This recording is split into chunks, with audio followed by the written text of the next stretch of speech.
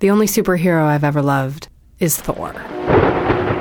In the new Ultimates comic books, he's this anti-capitalist hippie, and he's camped out on a fjord with a bunch of other hippies. He's got long blonde hair and a shaggy beard and ripped arms and well-defined abs. And he carries this huge war hammer that can control thunder and lightning.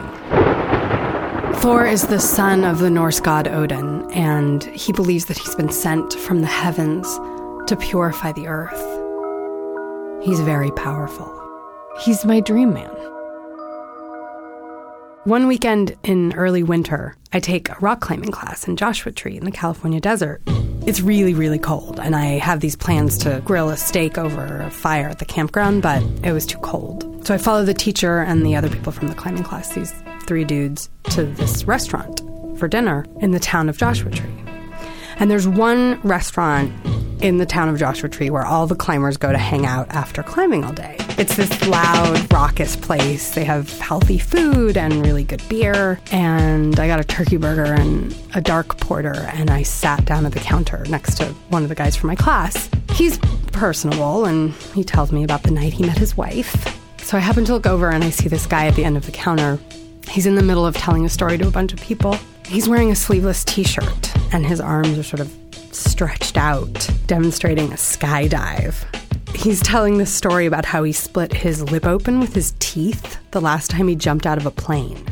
And he's really tan, and I noticed that his muscles are pretty remarkable. And he's got long blonde hair and a shaggy beard. And he's flying. I mean, he's imitating flying through the air. You know, what it must be like to skydive. In the middle of his story, he looks up at me. And our eyes meet. And I'm thinking, this guy looks just like Thor. I feel my body heat rise very rapidly, and I'm completely overcome. Everything goes silent. The guy next to me talking, all the groups of climbers, the music, everything. It's this crystalline moment. Just me and him. Everything else disappears. And he comes over. I'm a magnet, and he's drawn to me. And he just stands there next to me, and I look up at him, and all this energy is crackling between us. And my heart is like beating in my throat. We talk for a minute, and then he tells me I have 3 kids. And without skipping a beat, I just look at him and I'm like, sounds like fun. After all, I want kids. And he says, I gotta go. I gotta meet my friend. And I say, okay, bye. But before he leaves, he puts his hand on my back. And this wave of heat and desire just crashes in my chest. A lightning bolt. And then he's gone. And I'm like dizzy, and I'm trying to steady myself. And the guy I'm sitting next to says, nice guy. I'm like, yeah, totally. Nice guy. So we all leave, and everybody camps out in the desert. And the wind is blowing really hard, and the tent was shaking, and I'm by myself in there, huddled in the sleeping bag. I'm freezing cold, and I don't sleep at all, because I'm just thinking about this guy all night. And the next day, I go and climb all day, and I get in my car to go back home. 2 hours, that's my drive. And I'm driving through the park on the way out. And Joshua Tree has this surreal landscape. The sun is setting, and the horizon is huge. The trees are like people frozen in these postures, and the sunset lasts a really long time. And the rock formations are like faces and crowds of people, and they turn amber and then pink as the sun sets. And it's this long black ribbon of road. What do I do?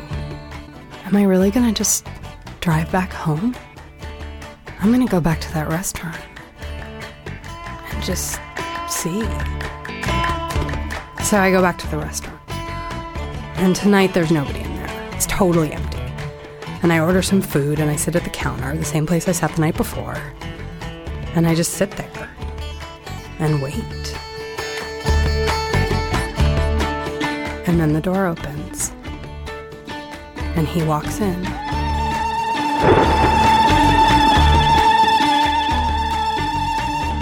He walks right over to me. "I'm so glad you're here," he said. Like we had made a date, like he was expecting me, and there I am.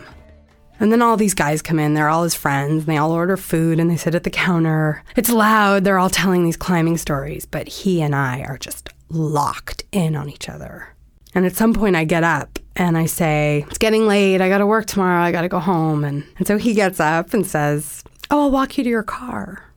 So we get outside, and we're walking, and he says, "Last night I was crashing on my friend's couch, and I couldn't sleep because I was thinking about you. He was having the same experience as me." So we get to my car, and within about 4 minutes, we had driven out into the middle of the desert. We found this remote place. There were no houses and no cars and nobody. And we got out of the car, and we're making a bed out of the sand. It felt perfect. No one's ever felt like that before.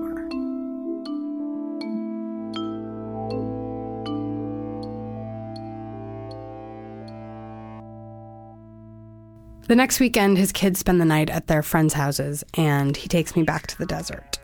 In the car, he tells me about this first ascent he made of a peak in the Andes in Peru. And then he takes me off-roading. And I've never been off-roading before. I've never actually seen an ATV or a quad or a dirt bike, but there are these places in the desert, these hilly areas, where if you have an off-road vehicle, you go to these places to ride them. So his dirt bike is like the size of a horse. You have to use a ladder to mount this thing. So he's like, "Oh, I got to put on my gear." And I'm watching him put on all his gear from behind. His back is to me. And he puts on these red and white leather pants with pads in the thighs and the knees and these big black leather boots. And he puts on this matching red and white leather jacket with pads on the shoulders and the elbows and these long gloves. And then he picks up his helmet and he turns around. And across the front of the jacket, in black, puffy leather letters, is the word Thor.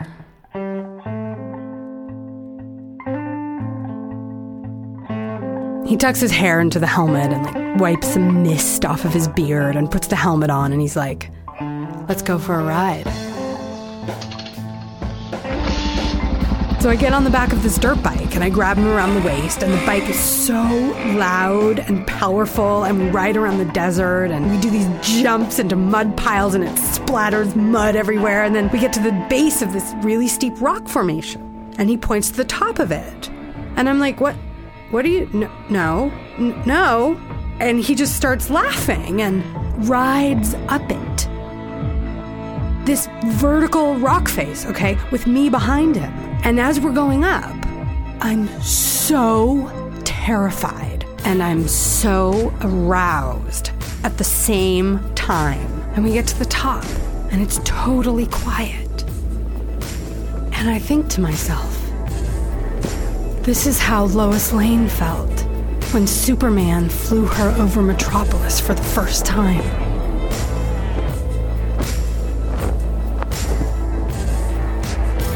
And I'm like, okay, I found him. I found my man. I found Thor.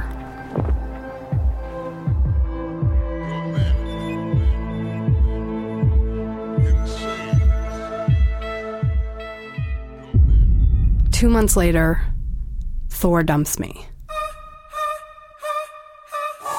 He and his kids had just spent the weekend with me. I thought we were doing well. I don't understand it. One question keeps running through my head, over and over. What did I do wrong?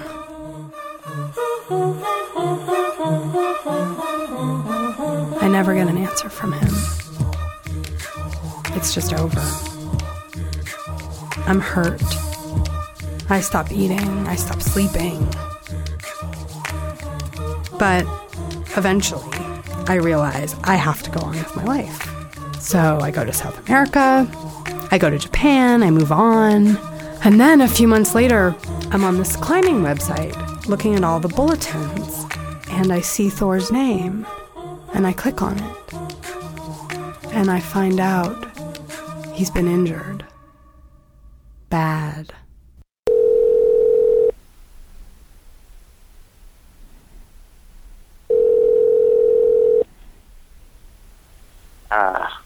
You there? Yeah. I'm talking to Thor for the first time since he broke up with me. It was crazy. So time just disappeared, I mean, hours would disappear, days would just disappear. Weeks, months, Oh my God, like it's been months. I've been sitting here in this, ICU for, 2 months. And then the next hospital for a month and a half. Thor's living at his mother's house now. They've modified the place to accommodate his wheelchair, and they've added a room for his round-the-clock caregiver. Because Thor is now paralyzed from the neck down. I didn't know that you knew, and I wanted to let you know before too much time went by, too. He was cliff diving into a river when it happened. So, I dove off a 15-foot rock, maybe taller, maybe 15-foot rock. I did a 1.5 forward flip into a perfect dive, and the water was only 4 feet deep. Why? Why? I did it because I didn't know it was freaking shallow. I had no idea it was shallow. I've been diving my entire life. I did it because I was showing off. There was a ton of people there. I was like, screw it, I'll do something cool and give these guys a show. And I hooked a 1.5 flip. And that was it. Damn. Most likely he'll never walk again. I severely traumatized my vertebrae. That is as close as you can come to severing your spinal cord. How are you alive? Well, people survive. It's unbelievable. It's amazing. What's more amazing to me is that I can still be functioning and normal with 9/10 of my body incapacitated. And I know I'm not supposed to feel this, and I'm certainly not supposed to say it out loud. But I'm profoundly grateful that he dumped me before this happened. Because I didn't have to be his girlfriend or his wife and watch him take that dive. Because all I can see is what he's lost. He's no longer Thor. Right? My hands don't work, Half of my arms don't work. I have to help with everything. I have to have help getting dressed, getting transferred in my chair. So people think that when you're paralyzed, you just can't feel anything. So that's sort of true. You can't feel any sense of touch, but you can still feel all the nerves and bones and aching and stuff inside, like I'm in pain all the time. His voice hasn't changed much. So talking to him brings back all these memories of his physical power, his daring, his charm, his climbing prowess. Do you think about climbing and jumping out of airplanes and stuff? Do you think about that sometime? Oh, of course. It's cool to have those memories, have those experiences. And also, more than anything is what it taught me. Everything I've done was preparing for something this difficult. Anytime I get confused or down about this, it's the perspective I have. This is what I've always wanted to do my entire life. It doesn't matter what it is. It doesn't matter what the medium is. What I've always wanted to enjoy doing is putting myself with challenges and trying to learn something about yourself. Be stronger than you thought you were or you ever knew you could possibly be. Even now, without his superpowers, Thor is still Thor. Ultimately, the more that I can accept where I am and let go of what I'm not anymore, the more I can become what I'm supposed to be,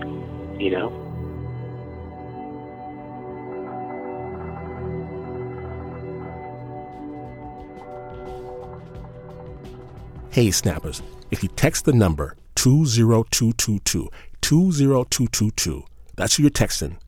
Text them one word, SNAP. You'll get a message back from our partner, PRX. Text back yes, and just like that, you've given us $10. I appreciate it. Thanks.